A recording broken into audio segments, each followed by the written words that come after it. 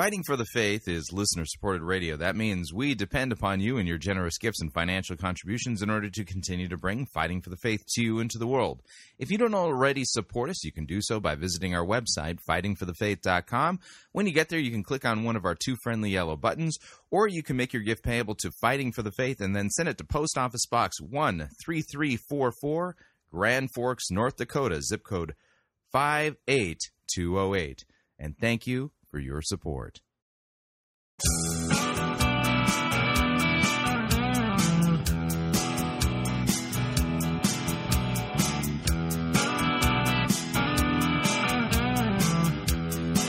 It's time for another edition of Fighting for the Faith. Friday, November 13th, 2015. I feel like I'm limping in this week. Yesterday, that program was an emotional roller coaster.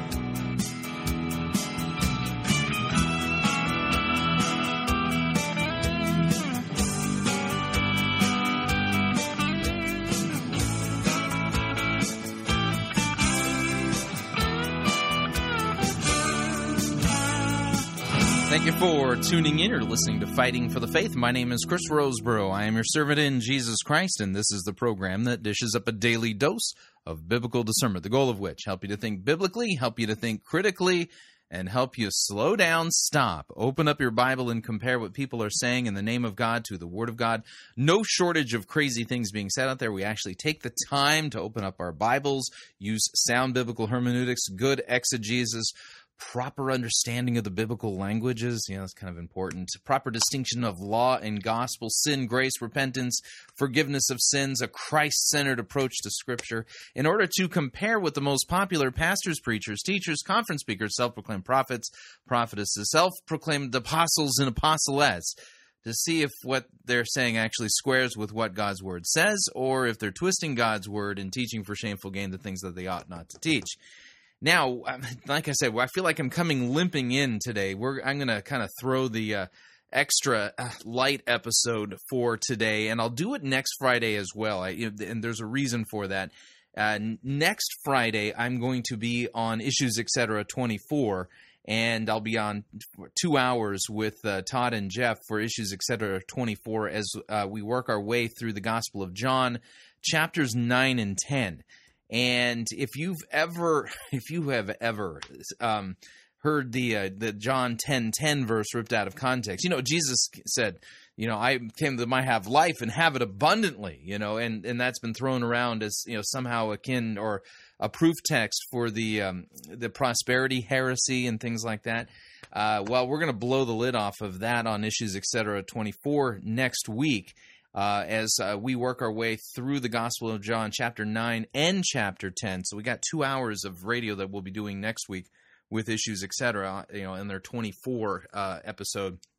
And so looking ahead and looking at, kind of the bottleneck in my schedule that's created by some of the things that I'm up to, what I've decided to do is we're going to do a 2-part series, starting this Friday and then ending next Friday, where we're going to be listening to a total of 4 sermons by Pastor Gervase Nicholas Edward Charmley that he has recently done on historical heresies, historic heresies that have shown up in the Christian church. Today we're going to be listening to Sermon 1 on Gnosticism and Sermon 2 on Modalism, and then we'll listen to Sermons 3 and 4 next week on this. And they are just important sermons. It's important, number one, that you know that the church has faced really nasty heresies throughout its entire existence. And already at the time of the apostles, Gnosticism had raised its head, so did the Judaizing heresy. And so the devil is not going to let the church alone. And he's always blowing strange winds of false doctrine through the church. And we can learn a lot in how we are to address the heresies that are running through the church today by how the church has handled it in the past. And so I think Pastor Charmley does a fine job of laying all of this out. And so we're going to get right to it. Here is Sermon 1. We'll take a break between Sermon 1 and 2. Here's Sermon 1 on the Gnostic heresy. Our scripture reading this evening is found in the first epistle of John, 1 John and chapter 2. 1 John chapter 2. John is writing probably towards the end of the first century, and he is writing warning Christians about false teaching and encouraging them to carry on with the Lord and to hear the word that God has spoken. So 1 John and chapter 2. My little children, these things I write to you so that you may not sin. And if anyone sins, we have an advocate with the Father, Jesus Christ the righteous.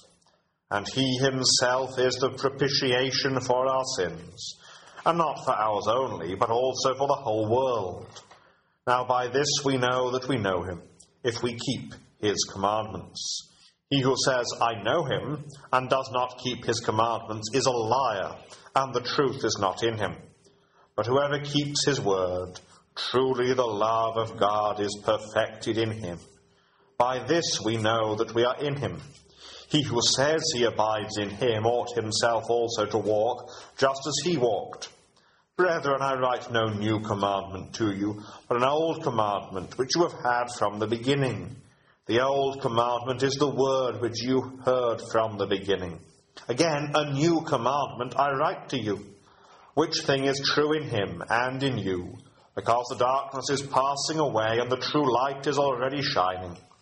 He who says he is in the light and hates his brother is in darkness until now. He who loves his brother abides in the light, and there is no cause for stumbling in him. But he who hates his brother is in darkness, and walks in darkness, and does not know where he is going, because the darkness has blinded his eyes. I write to you, little children, because your sins are forgiven for his name's sake. I write to you, fathers, because you have known him who is from the beginning. I write to you, young men, because you have overcome the wicked one. I write to you, little children, because you have known the Father. I have written to you, fathers, because you have known him who is from the beginning. I have written to you, young men, because you are strong and the word of God abides in you, and you have overcome the wicked one. Do not love the world or the things in the world. If anyone loves the world, the love of the Father is not in him. For all that is in the world, the lust of the flesh, the lust of the eyes, and the pride of life is not of the Father, but is of the world. And the world is passing away, and the lust of it. But he who does the will of God abides forever. Little children, it is the last hour. And as you have heard that the Antichrist is coming, even now many Antichrists have come, by which we know that it is the last hour. They went out from us, but they were not of us. For if they had been of us, they would have continued with us. But they went out, that they might be made manifest that none of them were of us. But you have an anointing from the Holy One, and you know all things. I have not written to you because you do not know the truth, but because you know it, and that no lie is of the truth. Who is a liar but he who denies that Jesus is the Christ? He is Antichrist who denies the Father and the Son. Whoever denies the Son does not have the Father either. He who acknowledges the Son has the Father also. Therefore let that abide in you which you heard from the beginning. If what you heard from the beginning abides in you, you also will abide in the Son and in the Father. And this is the promise that he has promised us, eternal life. These things I have written to you concerning those who try to deceive you. But the anointing which you have received from him abides in you. And you do not need that anyone teach you, but as the same anointing teaches you concerning all things and is true and is not a lie, just as it has taught you, you will abide in him. And now, little children, abide in him. But when he appears, we may have confidence and not be ashamed before him at his coming. If you know that he is righteous, you know that everyone who practices righteousness is born of him. And we trust God to bless the reading of his holy word. Now, this evening we are starting what will be a relatively short series, 4, maybe 5 studies on the great heresies. Now, why look at the great heresies? Well, the answer is because they are perennial. That is to say, that they spring up afresh in every generation. That very early on in history, in the history of the church, every single possible heresy was taught by somebody. And the really big ones, such as those taught by the Jehovah's Witnesses, by the Mormons, those that are taught by New Age and so on and so forth, every single one of them has been taught. Now, of course, we have to start by defining what is heresy. Well, heresy is defined in part by the chapter that we read, the portion of it, 1 John 2, reading from verse 18. Little children, it is the last hour, and as you have heard that the Antichrist is coming, even now many Antichrists have come, by which we know that it is the last hour. They went out from us, but they were not of us. For if they had been of us, they would have continued with us. But they went out, they might be made manifest that none of them were of us.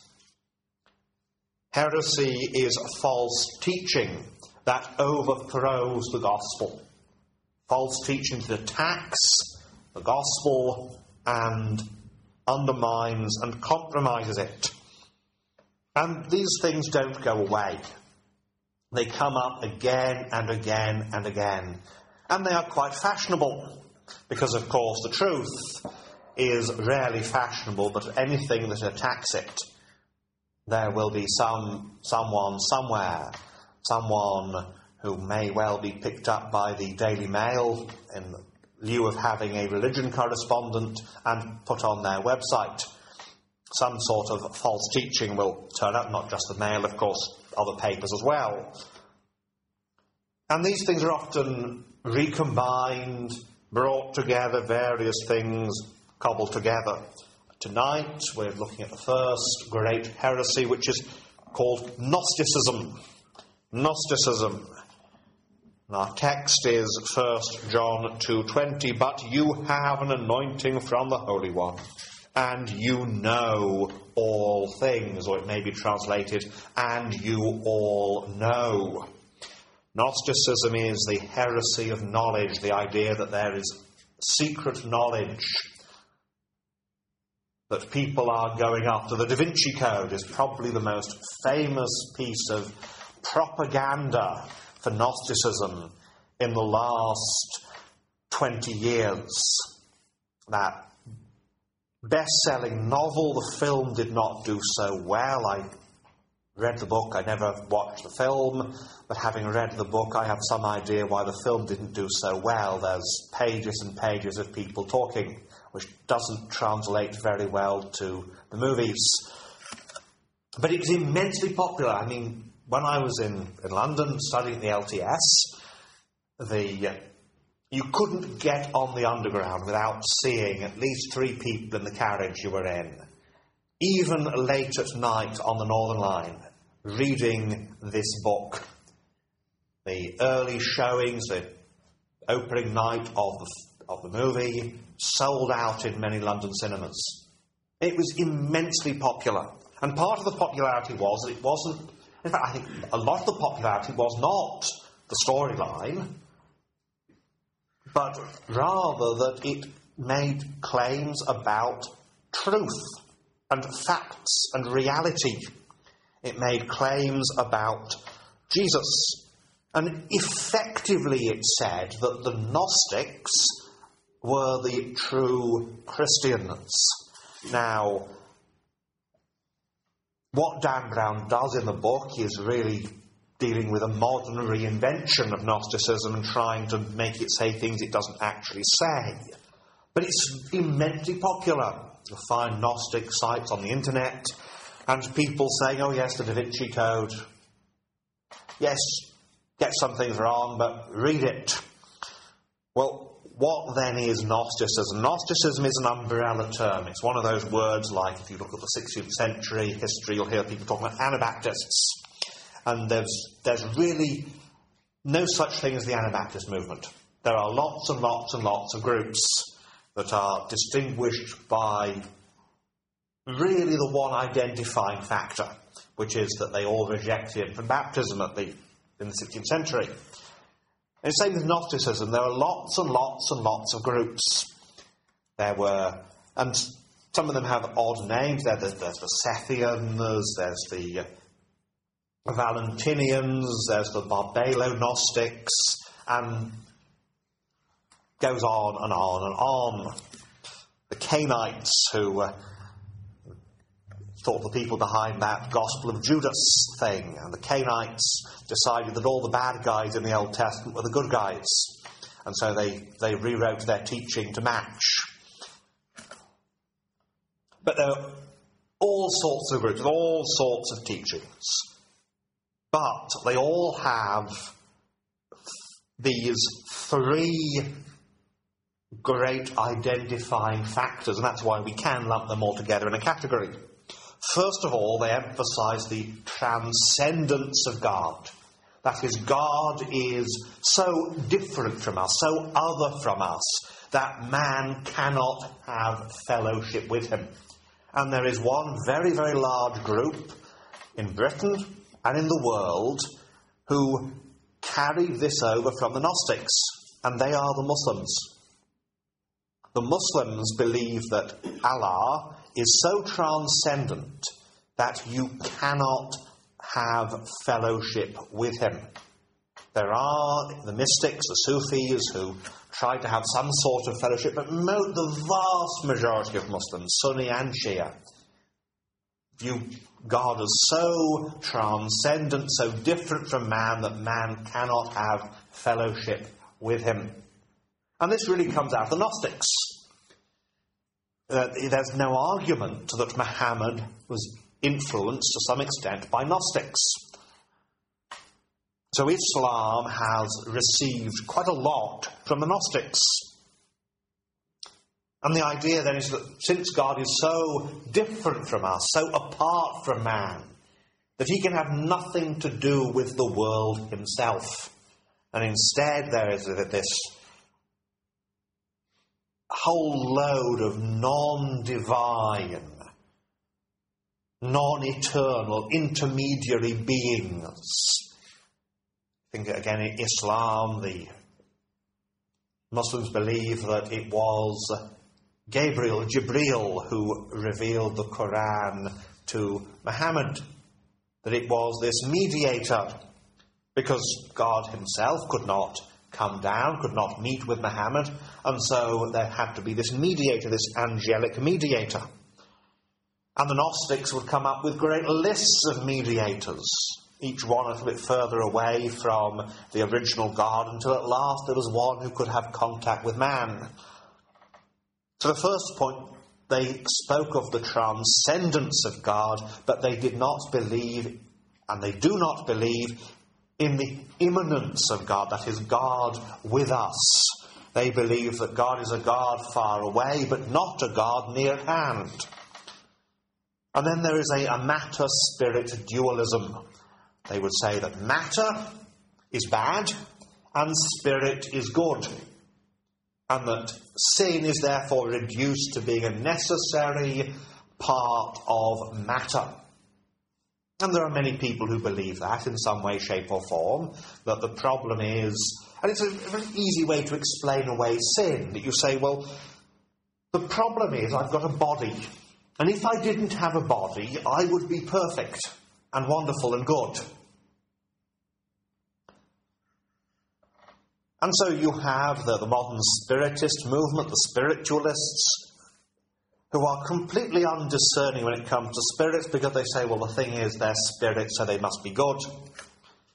But also you have people who talk about the body as a prison, and the idea being that you escape from bodily existence. But of course the Bible teaches instead the resurrection of the dead and the life everlasting. But if you have this idea that matter is bad and spirit is good, then God cannot be the creator. Because the creation is material as well as spiritual. And so if you say, well, matter is bad, then God can't have created matter. So who did? Well, the Gnostics said it was something called a demiurge. Now, a demiurge is a workman. And the idea was this demiurge was created, and they have all kinds of legends about this, that what happened was that one of the fullness, the pleroma of spiritual beings, called Sophia, fell and gave birth to a demiurge, a being that, depending on which Gnostic is talking, it's either incredibly stupid or evil, or both. But the idea is that you have this being that makes the material universe and traps within it sparks of the divine, which are human souls. I may, again, depending on who you're talking to, they may say, well, it's all human souls. They may say, well, it's certain human souls and not others. But of course, this then leads also, when it comes to Jesus, to a denial of the incarnation. Because if matter is bad, then Jesus cannot be God made man. So therefore, they will either hold to some form of what's called Docetism, which means it just appeared that Jesus had a body. Now, the Muslims have a bit of Docetism when it comes to the cross. Because the Muslims say, well, Jesus was not crucified, but it was made to appear. That's what the Quran says. Now, what the Quran means by that is anybody's guess, and there are a lot of them. But they deny the crucifixion. They say that it was made to appear. Well, that's Docetism. The word Docetism comes from a Greek word dokein, meaning to appear. And Muhammad got that idea from the Gnostics. And so they will say, well, Jesus wasn't really human. And so you have this idea, and some Gnostics told a story, that you have Jesus and one of the disciples walking down a beach. And the disciple looks around, and there's just one set of footprints. Because Jesus doesn't have a body, so he doesn't actually leave footprints. They would speak of Jesus eating and drinking, but not having other necessary bodily functions that result from that. Gnostics had a certain horror of the body. And so they would say, well, he didn't really... Then again, there were some who held to a form of what's called adoptionism, which is the idea that Jesus was a man upon whom the Christ came when he was baptized, and then before the crucifixion, the Christ Spirit goes off again. And that what happens in some of the Gnostic Gospels, that on the cross he cries out, my power, why have you forsaken me? The idea being that the power, the Spirit has gone. And so when you say that the Spirit is good, matter is bad, you have all of these effects that then come in. And then also, and this is the fundamental point of Gnosticism, it's salvation by knowledge. That the whole of Gnostic salvation is this. It is discovering what you really are. At this point, it's a sort of enlightenment, like Buddhism. That you have an enlightenment experience, and then you discover who you really are, and you're saved by discovering that. And so, of course, Jesus to them, he doesn't come to die on the cross. He comes as a teacher, and nothing more than a teacher. Because all we need in Gnosticism is teaching. And we find this idea of Jesus coming as a teacher comes up again and again and again. The old liberalism, the new liberalism too. Liberalism says man's problem is that we don't know spiritual facts, and Jesus comes to reveal a way of living, a way of a philosophy or whatever. But the idea they have is, well, he comes to teach. So what do you do with the cross? well, the cross is an embarrassment. And so you say, well, it didn't really happen. No. It was because he needed to make an end to this earthly show, really, to leave this world, and so he chose this method somehow to leave. But the cross is an embarrassment to Gnosticism. They don't like the cross. And again we see the offence of the cross. Because if Jesus is a teacher, why the cross? That's all he does is teach why the cross. Well, there's no answer to that. But why is it popular? It's popular, first of all, because it gives a straightforward and simplistic answer to the problem of sin. It says the problem of sin is the problem of matter. The problem of sin is that you've got a body. And so you can say, well, it's not really me who sins, it's just this body that sins. And so some Gnostics, they were incredibly ascetic. They were vegetarians. They would starve themselves. Some of them even committed suicide. They would flog themselves, wound their own bodies to show how much they hated the body. And there were others who said, well, the body's not the real me. And so these people, known as the Carpocratians, after the fellow who founded it, Carpocrates, they would just indulge all their appetites. And if it led to an early death, well, you were getting away from the body early. But it reduces sin to the body. Then it's an escape. It says, well, this world is a mistake. This world shouldn't exist. And I need to get back to a spiritual existence that's always been, or that began long before. There are shades of that in Mormonism, with their teaching of the pre-existence. And then there's a certain elitism to it. The Gnostic goes around saying, I know and you don't.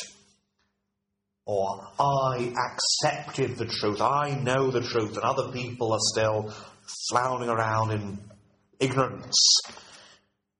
It's rather like the Freemasons, belonging to a secret society with secret knowledge.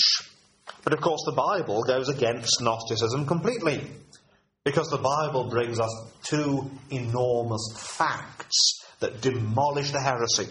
The first is the Creator God, and the second is the Redeemer Christ. So first, the Creator God. In the beginning, God created the heavens and the earth. So the Bible begins. We start with the Creator God, and everything else is then built upon it. He created the heavens and the earth. And in the New Testament we find that John opens his gospel with a very similar phrase. He tells us about the Lord Jesus. In the beginning was the Word, and he goes on to speak of what the Word did. In the beginning was the Word, and the Word was with God, and the Word was God. He was in the beginning with God. All things were made through him, and without him nothing was made that was made. Nothing was made that was made.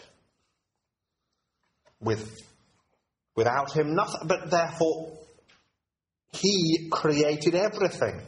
Again, Colossians 1:16. Now, the probability is that the heretics in Colossae were kind of early Gnostics, people whose teachings would lead to Gnosticism. So Colossians 1:16, for by him, that is by Jesus, all things were created that are in heaven and that are on earth, visible and invisible, whether thrones or dominions or principalities or powers, all things were created through him and for him. And he is before all things, and in him all things consist. You cannot get any clearer than that. All things, and then Paul gives this great list of what all things means or includes. All things. In other words, he's saying now, when I say all things, I really mean all things. You can't leave anything out that was made of the all things that were created through the Lord Jesus Christ. God is the creator. And God is both transcendent and immanent. There is this tendency in theology to go between, in human nature really, to oscillate from one side like a pendulum. It swings from one side to another. And if we think of both sides as errors, and the truth is in the middle, it involves affirming both that God is transcendent, that is, that he is separate from the universe, he's not a part of the universe is not a part of him, he is transcendent, he is above us, but also that he is with us. That God is involved in the universe. So God is both transcendent and immanent. And you have on the one hand folk who will say the one and folk who will say the other, but they are both actually true.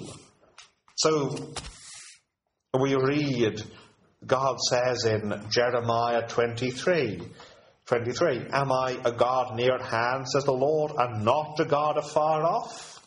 He's both a God near at hand and a God afar off. And so the psalmist in Psalm 139, David says, where can I go from your spirit? Or where can I flee from your presence? If I ascend into heaven, you are there. If I make my bed in hell, behold, you are there. If I take the wings of the morning and dwell in the uttermost parts of the sea, even there your hand shall lead me, and your right hand shall hold me. God is everywhere.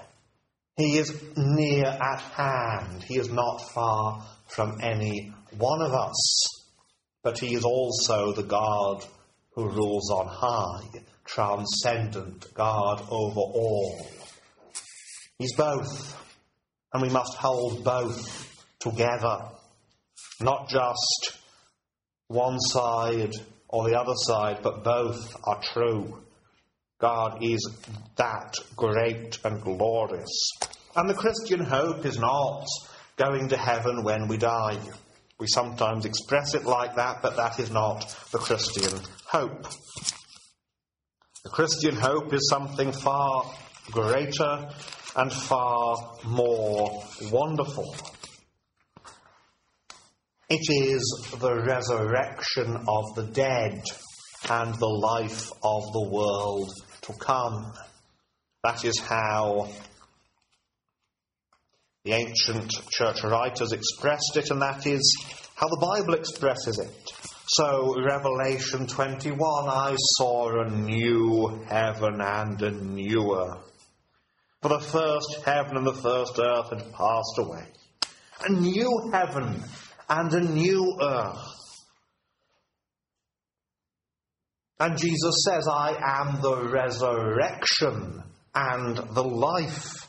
In John 11:25, I am the resurrection and the life. The hope is to be raised from the dead. John 6:40, Jesus speaking to those who came to him. He says this, and this is the will of him who sent me, that everyone who sees the Son and believes in him may have everlasting life, and I will raise him up at the last day. The resurrection of the dead.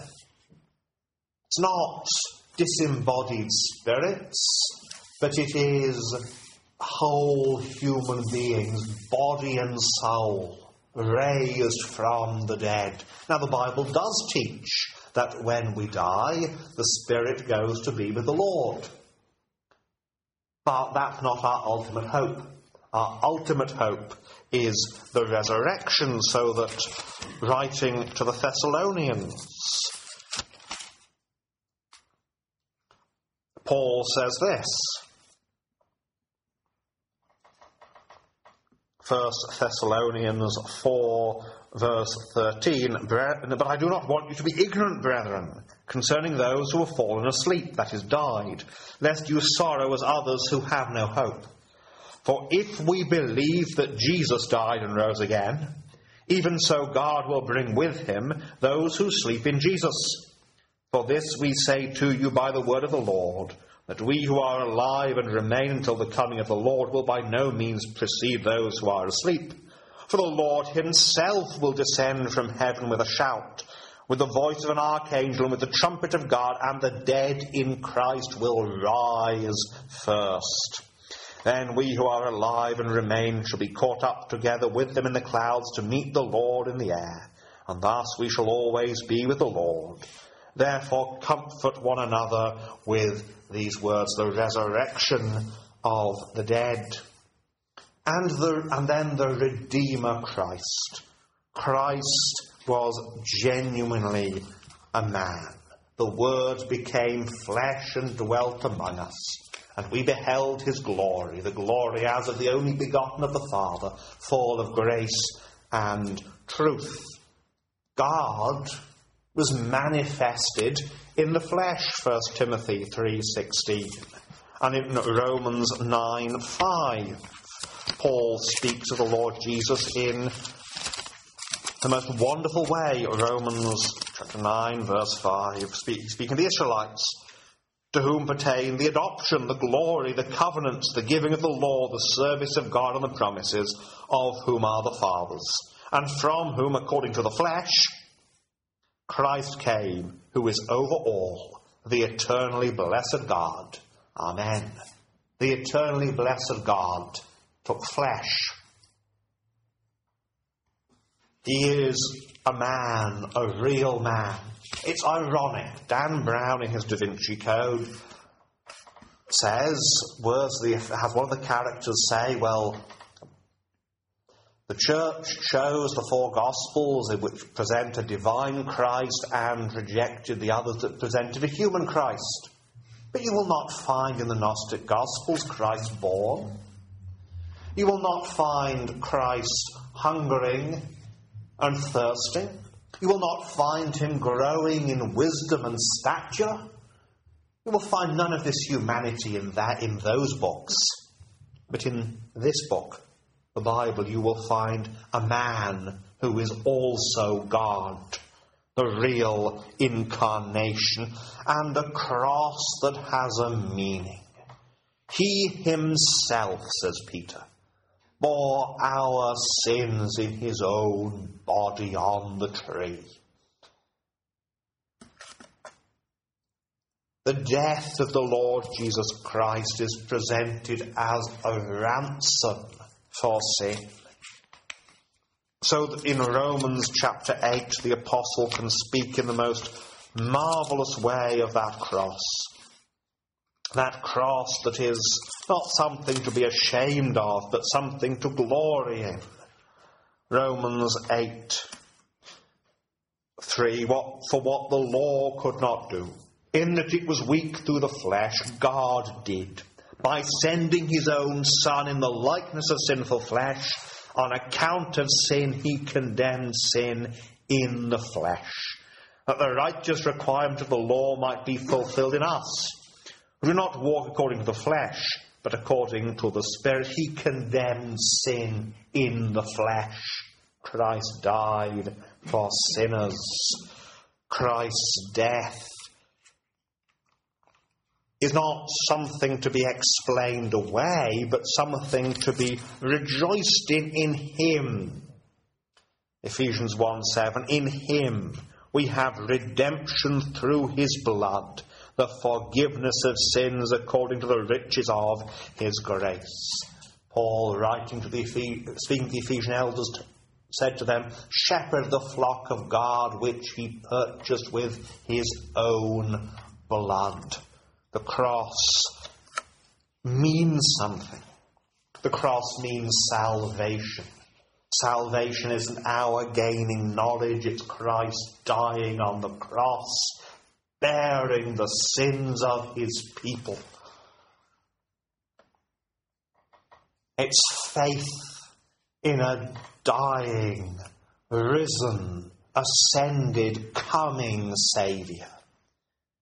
Our theology is incredibly important. We need to know what the Bible says. And so we face these heresies and we say, but what does the Bible say? Not what does human reason say should be the case. Human reason is fallen, is affected by the fall. But what does the Bible say? God, the creator of all, Christ, the crucified and risen Redeemer. If you do not have these things, the Creator God and the Redeemer Christ with his blood-stained cross, then you do not have the gospel. But with these things, we have all of Christianity.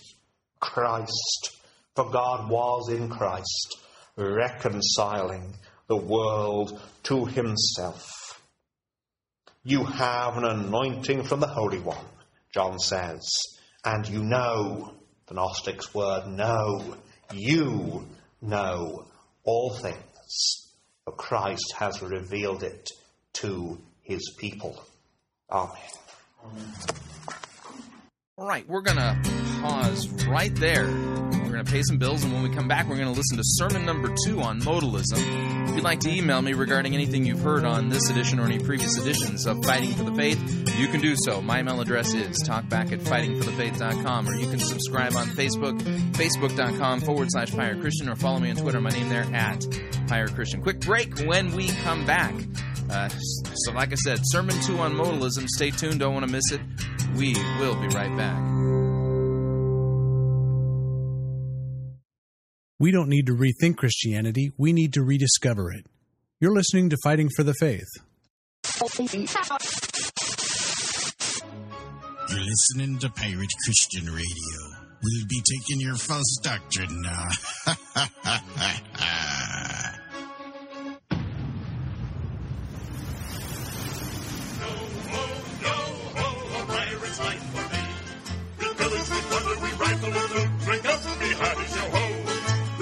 And ravage and don't give a hoot. Bring up the oddies, yo ho, yo ho, yo ho. A pirate's life for me. We exhort, we go for we go.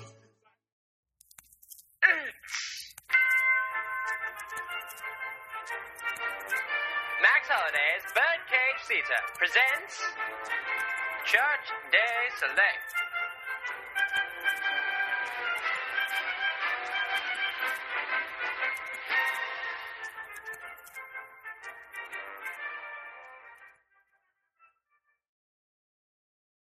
I don't know why we have to come to these small group sessions. They're just so boring. Hey, do you find that small groups just aren't that interesting or fun anymore? That's quite literally what I just said. Then we have the product just for you. New from Los Lobos Ministries is Beth Moore's Biblical Mad Libs. Well, what is it? Simple. Beth Moore's Biblical Mad Libs are an entire booklet loaded with fill-in-the-blank Bible passages. Aren't we supposed to read the scriptures the way they were originally written? Not if you want to spice up your small group Bible studies. With Beth Moore's Biblical Mad Libs, you can make every passage be about you. Isn't scripture about Jesus? Only if you want it to be. In our postmodern age, it's stupid to think that such a thing as absolute truth actually exists. Every passage is open to interpretation. Read the example. But now that you have been set free from financial debt and have become warriors of God, the fruit you get leads to better sex and eternal life. For the wages of sin are smelly diapers, but the free gift of God is a really good tax return in Jesus Christ our Lord. That was absolutely heretical. Why would anyone butcher scripture like this? Because modern-day Christians like you don't endure sound doctrine. By popular demand, you've appointed leaders in the church who've given your itching ears what they want to hear and haven't looked back since. Ha! Suckers! This is just horrible. If you thought it couldn't get any worse, then you're just as foolish as Naval. We've already expanded the Biblical Mad Lib franchise to include alternate Bible translations. That can't be good. You're right. It isn't.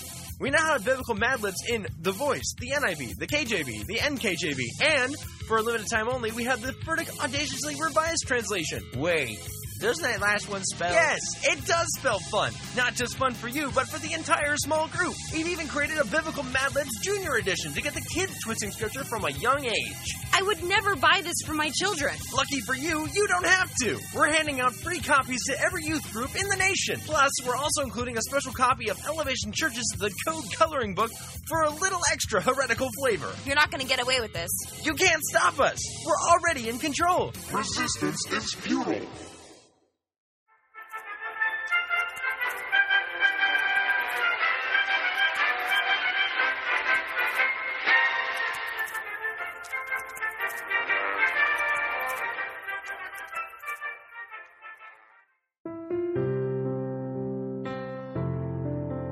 This is Dr. Curtis Lyons. I am the presiding pastor of the American Association of Lutheran Churches. If you are seeking a church that believes that the Holy Bible is the inerrant, infallible Word of God and accepts the Lutheran confessions because they are the right interpretation of Holy Scripture, I hope that you will take a look at the AALC. Also, if you are considering a vocation as a Lutheran pastor, our seminary has a residency program and a program available online. This is Curtis Lyons inviting you to take a look at the AALC. Check us out at taalc.org or on Facebook at the American Association of Lutheran Churches.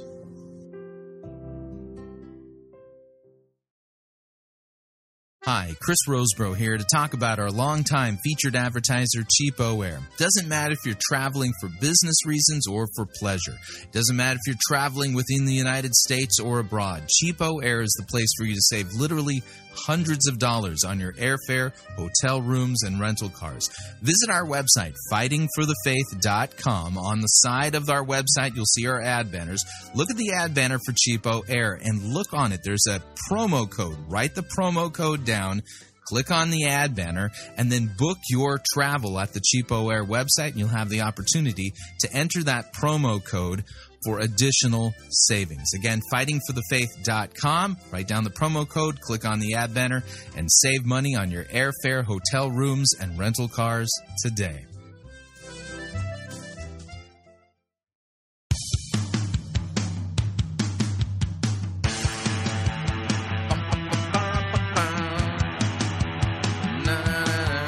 All right, we're back.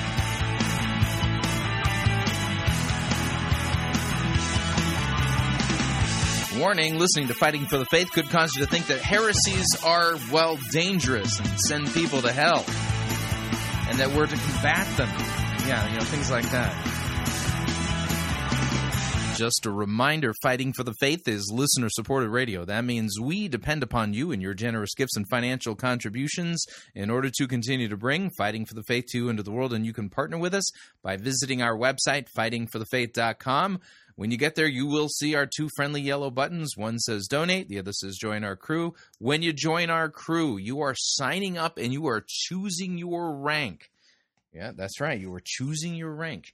And lowest rank is Powder Monkey, and then all the way up to, you got Gunner's Mate, and then you got Quartermaster, and there's different ranks, and the ranks are based upon your monthly support. It's an automatic payment that comes out, and you decide whether the amount that you would like to contribute monthly. And we are currently looking to add 600, or the equivalent of 600 new Powder Monkeys, so that we can continue to further expand our website and the ways in which we minister to and serve the body of Christ in these very treacherous doctrinal days, if you would.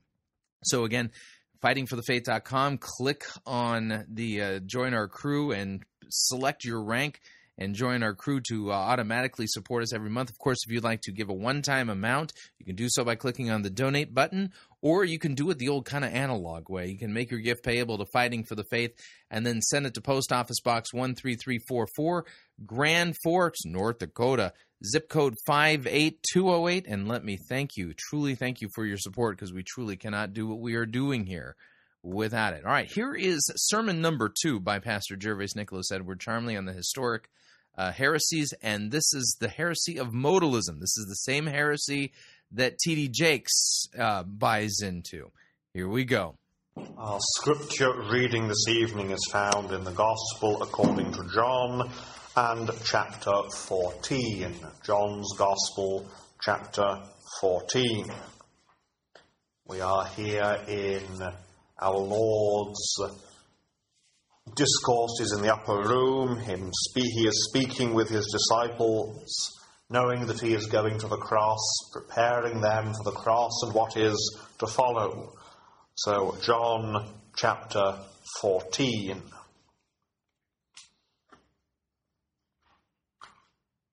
Let not your heart be troubled.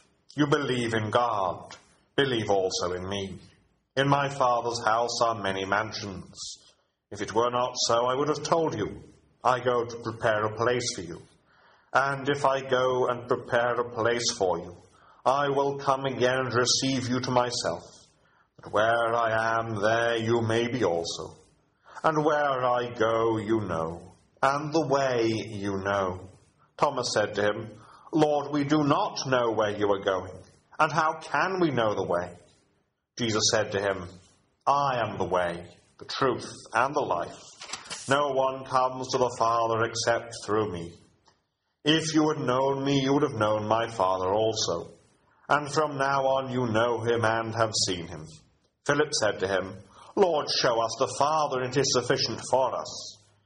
Jesus said to him, Have I been with you so long, and yet you have not known me, Philip? He who has seen me has seen the Father. So how can you say, Show us the Father? Do you not believe that I am in the Father, and the Father in me? The words that I speak to you I do not speak on my own authority, but the Father who dwells in me does the works. Believe me that I am in the Father, and the Father in me, or else believe me for the sake of the works themselves. Most assuredly I say to you, he who believes in me, the works that I do, he will do also, and greater works than these he will do, because I go to my Father. And whatever you ask in my name, that I will do, that the Father may be glorified in the Son. If you ask anything in my name, I will do it. If you love me, keep my commandments. And I will pray the Father, and he will give you another helper, that he may abide with you forever, the Spirit of truth, whom the world cannot receive, because it neither sees him nor knows him. But you know him, for he dwells with you and will be in you. I will not leave you orphans, I will come to you. A little while longer, and the world will see me no more. But you will see me. Because I live, you will live also. At that day you will know that I am in my Father, and you in me, and I in you. He who has my commandments and keeps them, it is he who loves me. And he who loves me will be loved by my Father, and I will love him and manifest myself to him. Judas, not Iscariot, said to him, Lord, how is it that you will manifest yourself to us and not to the world? Jesus answered and said to him, If anyone loves me, he will keep my word. And my Father will love him, and we will come to him and make our home with him. He who does not love me does not keep my words. And the word which you hear is not mine, but the Father's who sent me. These things I have spoken to you while being present with you. But the Helper, the Holy Spirit, whom the Father will send in my name, he will teach you all things, and bring to your remembrance all things that I said to you. Peace I leave with you. My peace I give to you. Not as the world gives do I give to you. Let not your heart be troubled, neither let it be afraid. You have heard me say to you, I am going away and coming back to you. If you loved me, you would rejoice because I said, I am going to the Father, for my Father is greater than I. And now I have told you before it comes, that when it does come to pass, you may believe. I will no longer talk much with you, for the ruler of this world is coming, and he has nothing in me. But that the world may know that I love the Father, and as the Father gave me commandment, so I do. Arise, let us go from here. We trust God to bless the reading of His holy word. Now, last week we began to look in a short series of studies at what are called the Great Heresies, not because of any antiquarian or historical interest only, but because these things come up over and over and over again. The first one we mentioned is Gnosticism last week, the heresy that says that we are saved by esoteric knowledge. This week our subject is what's called modalism. Now, whereas Gnosticism comes in with its false gospels, its made-up stories, modalism is one of those heresies that comes from people trying and failing to understand the Bible. Alistair McGrath, the theologian, says in his book on heresy that most heresies are failed attempts at orthodoxy. Now, the Bible is not a systematic theology book. The Bible comes to us, and we must read the whole thing and keep on reading it. And it takes work to bring everything together.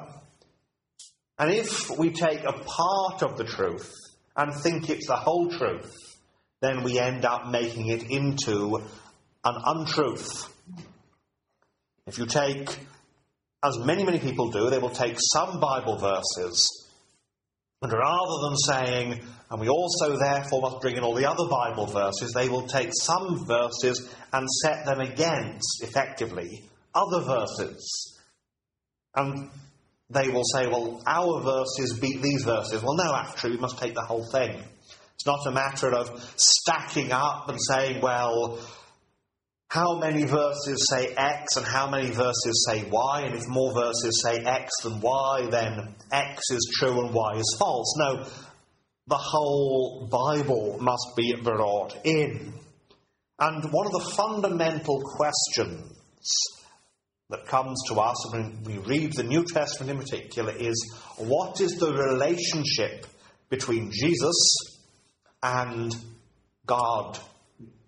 What is the relationship between Jesus and God? And this is one of those questions that has exercised the church for a very long time. Because Christianity is monotheistic. There is only one God. And yet, Jesus Christ is worshipped and adored as God. It has been rightly said that what's called Christian theology, Christian doctrine, is all about understanding what the Bible says, and as part of that is the experience of Christians. How the disciples, particularly the early church, the 12, how they experienced Jesus. Because they were monotheistic Jews. They weren't Greek pagans who worshipped many gods and could therefore just add an extra god to their pantheon. They were monotheistic Jews who said there is one God and one alone. And yet they worshipped, the church from the beginning has worshipped the Lord Jesus Christ as God. Well, how do we understand this then?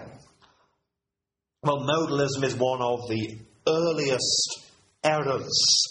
And to some extent it arose because of the Gnostics. The Gnostics said, as we saw last week, that God is unknowable. That man and God can have nothing to do with each other.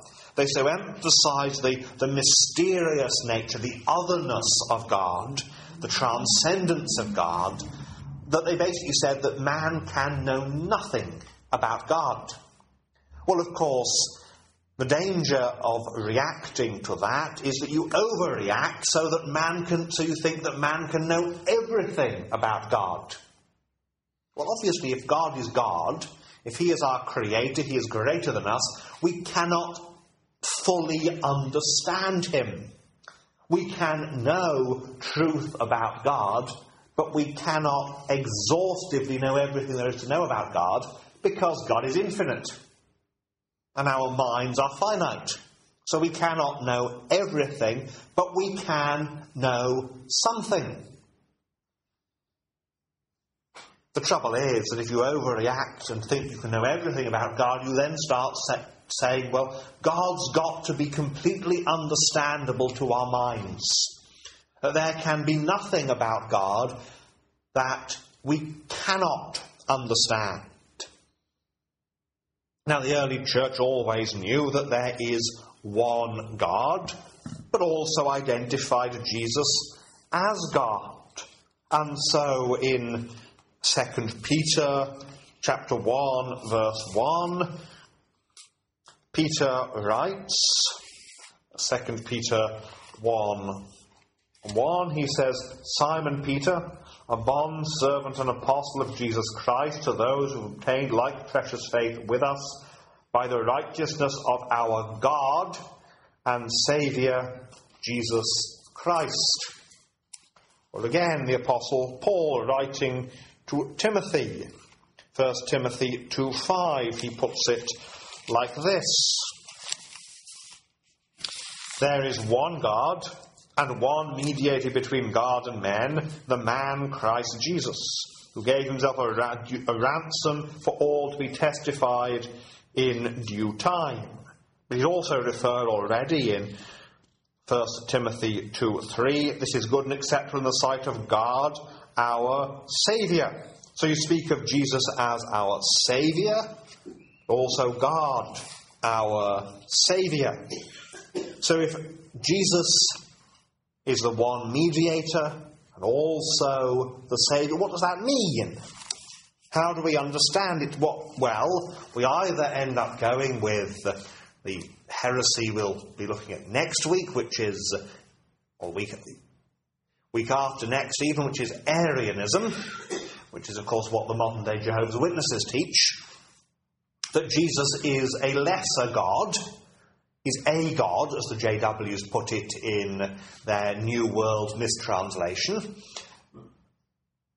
Or you end up doing what the Modalists did. The Modalists said, well, Jesus is all that God is.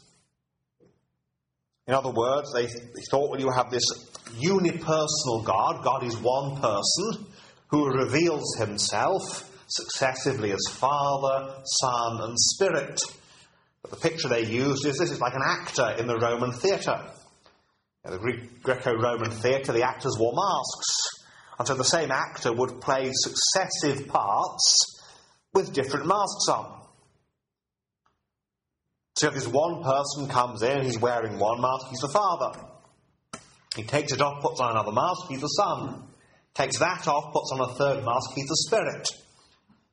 And so they thought that this was just... So they said, well, it's fairly easy to understand, isn't it?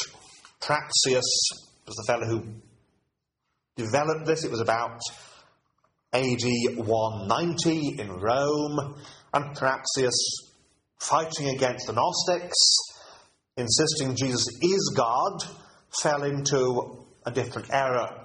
It's very easy to do that, to lose our balance when we're dealing with error, and to end up teaching the opposite of the error, which is not the truth sometimes, but an opposite error. No, there are those who so insist upon the humanity of Christ that they abandon his deity. There was a Congregationalist pastor in the early part of the 20th century called Frank Lenwood. And Lenwood wrote a book called Jesus, Lord or Leader. And in this book, Lenwood, who had been a leading man in the student Christian movement, said, the trouble with the divine Jesus is that he is apart from us, so we must have a fully human Jesus. And of course, Lenwood forgot that Jesus is both God and man, fully God and fully man. But on the other hand, you have an overreaction to that sort of thing, which leads to people thinking that they so emphasize the deity of Christ as to forget his humanity completely.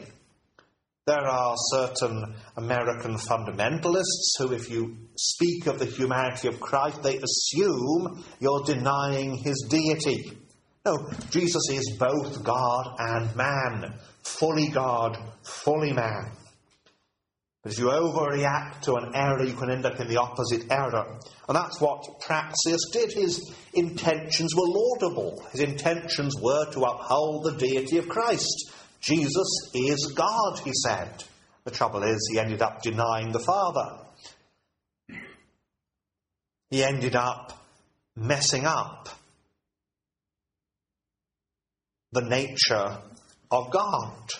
Because you see, if Jesus is the Father, what do we make of the prayers of Jesus? What do we make of John chapter 17, for example? Jesus spoke these words, lifted up his eyes to heaven and said, Father, the hour has come.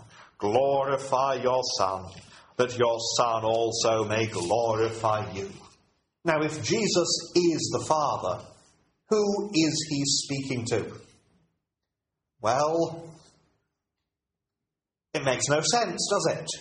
And you will find that some Muslims will come and they'll say, if Jesus is God, well, who was he praying to?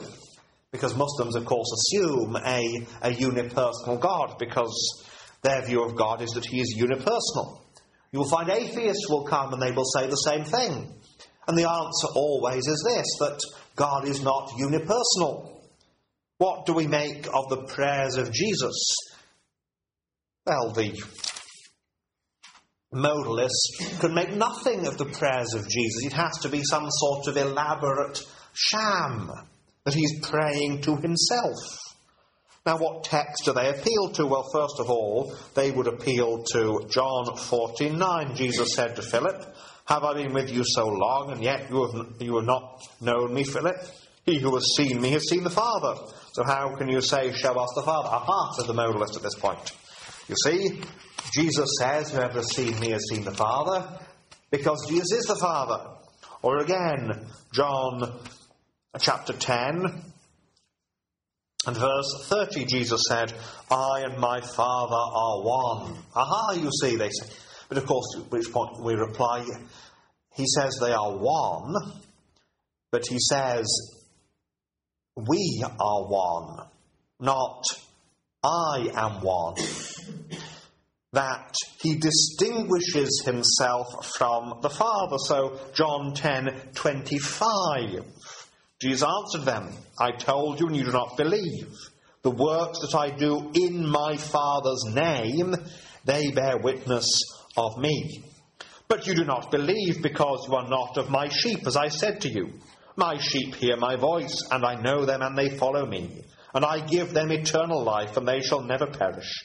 Neither shall anyone snatch them out of my hand. My Father, who has given them to me, my Father who has given them to me. Now, how, if the modalists are right, does that make any sense whatsoever? It makes none, because the modalists are wrong. Is greater than all, and no one is able to snatch them out of my Father's hand. I and my Father are one. If you take the whole passage, you can see that Jesus is distinguishing himself from the Father. And then the other question comes is, what happened on the cross? Now, the Muslims will come and they will say to you, when Jesus died, well, who was running the universe? Well, the first thing you have to say to them is, well, do you believe death is cessation of existence then? And they will have to say, well, no, we don't.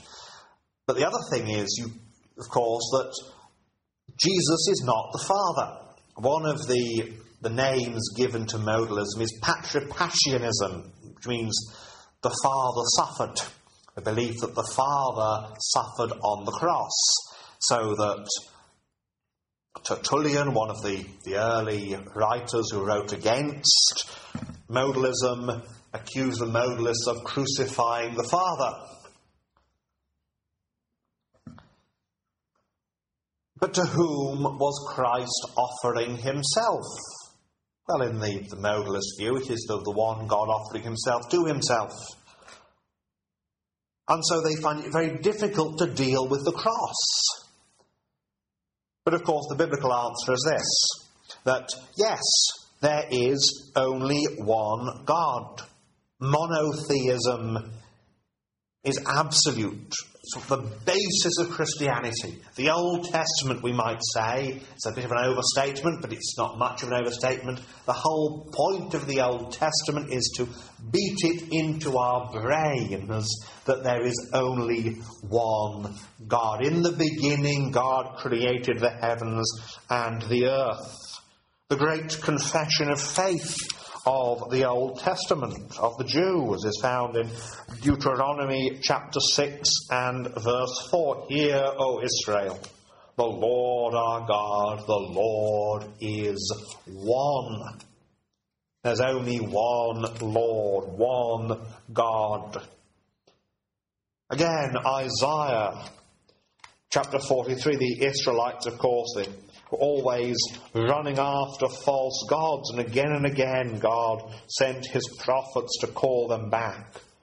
And you have in Isaiah the great trial of the false gods, where God calls upon the false gods to do something, because of course they don't exist, they can do absolutely nothing. And so in Isaiah 43, reading from verse 10, You are my witnesses, says the Lord, and my servant whom I have chosen, that you may know and believe me, and understand that I am he. Before me there was no God formed, nor shall there be after me. I, even I, am the Lord, and beside me there is no Saviour. I have declared and saved, I have proclaimed, and there was no foreign God among you. Therefore you are my witnesses, says the Lord, that I am God. One God over all. And yet at the same time, Jesus is God. Yes, I and my Father are one, he says. Whoever has seen me, he says, has seen the Father. Paul could call Jesus God over all, blessed forever, and we could go on. But of course also Jesus and the Father are not the same person. John 17, he speaks to the Father. John 10, he distinguishes himself from the Father. John 6, 38, Jesus speaking to the Jews says this, John 6, 38, I have come down from heaven not to do my own will, but the will of him who sent me. Again, that makes no sense if Jesus and the Father are the same person, because there can be no distinction of wills at all if that is the case. This is the will of the Father who sent me, that of all he has given me I should lose nothing, but should raise it up at the last day. There is that great distinction made. Or again, John chapter 15, verse 26, when the Helper comes, whom I shall send to you from the Father, the Spirit of truth, who proceeds from the Father, he will testify of me. Jesus, the Father, and the Spirit are three distinct, different persons. We read that again in John 14, 16, and I will pray the Father, and he will give you another Helper, that he may abide with you forever. There is a distinction made between them. There's also a similarity. There are two words for other in Greek. They are heteros, another of a different kind, and allos, another of the same kind. And the Spirit is spoken of as another of the same kind. So that they are Jesus, the Father, and the Son. They are the Father, the Son, and the Spirit. They are all of the same kind, but they are not the same person. They are of the same nature. There is one God, one divine nature, but in the one divine nature, three persons, for want of a better word. There is one what, as theologians have put it, but there are three whos. We cannot fathom this, of course. God is beyond our understanding. Of course he is, he's God. God is more than personal, but he is not less than personal. And you see, the Trinity, far from being what men claim it to be, an abstraction created by philosophy, is simply a statement of what the Bible says. The Bible says that there is one God. The Bible says that the Father is God, the Son is God, the Spirit is God. And yet, these are one God, but they are not the same person. And at this point, we stop and we say, well, this is what the Bible says. We cannot wrap our minds around it. We simply accept it as the revelation that God makes of himself. So that if we look at 1 John 2:1, for example, just to give one of many, many examples that could be given, 1 John 2:1, my little children, these things I write to you so that you may not sin. And if anyone sins, we have an advocate with the Father, Jesus Christ the righteous. See there the immediate distinction that the Father is not the Son. The Son is the advocate with the Father. The Son is eternal. He ever lives, the writer of the Hebrews says, to make intercession for all those who come to God by him. And then we see in Matthew's Gospel the account of the baptism of the Lord Jesus. Matthew's Gospel and chapter 3. Reading from verse 13. Then Jesus came from Galilee to John at the Jordan to be baptized by him. And John tried to prevent him, saying, I need to be baptized by you, and are you coming to me? But Jesus answered and said to him, Permit it to be so now, for thus it is fitting for us to fulfill all righteousness. Then he allowed him. When he had been baptized, Jesus came up immediately from the water, and behold, the heavens were opened to him, and he saw the Spirit of God descending like a dove and alighting upon him. And suddenly a voice came from heaven saying, This is my beloved Son, in whom I am well pleased. The Son is in the water. The Spirit descends upon the Son. The Father speaks from heaven. Father, Son, and Spirit manifest at the same time. And therefore, what can we say? Well, we can say that Jesus is God, and yet he is not the Father. God is beyond our understanding. And we take the whole of the Bible, and we do not assume contradictions just because things don't fit with our understanding. After all, when we're talking about who God is, we are naturally talking about the infinite. We are talking about God's self-revelation. Now, of course, we must, in our present day and age, also be very, very careful about one of the fundamental tenets of postmodernism. Postmodernism says that unless you can have perfect, total understanding of something and total knowledge, you can have no true knowledge. Now, that's something that as an idea is quite endemic in our culture. And it's false.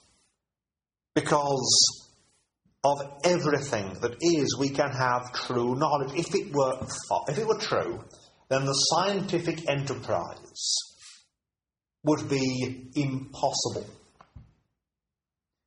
then it would be impossible for people to engage in any sort of science at all. Because they say, well, if we can't know everything about this, we can know nothing about this. But we don't proceed like that. We may have true knowledge without having exhaustive knowledge. And that is what we have in the Bible. Jesus reveals to us everything that we can know about God. The Bible tells us all that we can know, that we need to know. And it tells us these basic points. There is one God. There is the Father, the Son, the Spirit, who are all God. And yet they are three persons.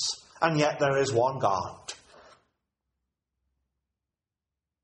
And so we marvel and we wonder at this. And we come indeed to the point of Dr. Watts in his hymn, Almighty God, to thee the endless honours done, the undivided three and the mysterious one. Where reason fails with all her powers, there faith prevails and love adores. Amen. So what'd you think? Love to get your feedback. If you'd like to email me regarding anything you've heard on this edition or any previous editions of Fighting for the Faith, you can do so. My email address is talkback@fightingforthefaith.com, or you can subscribe on Facebook, facebook.com/Pirate Christian. Follow me on Twitter. My name there, @Pirate Christian. Until next week, may God richly bless you in the grace and mercy won by Jesus Christ, his vicarious death on the cross for all of your sins. Amen.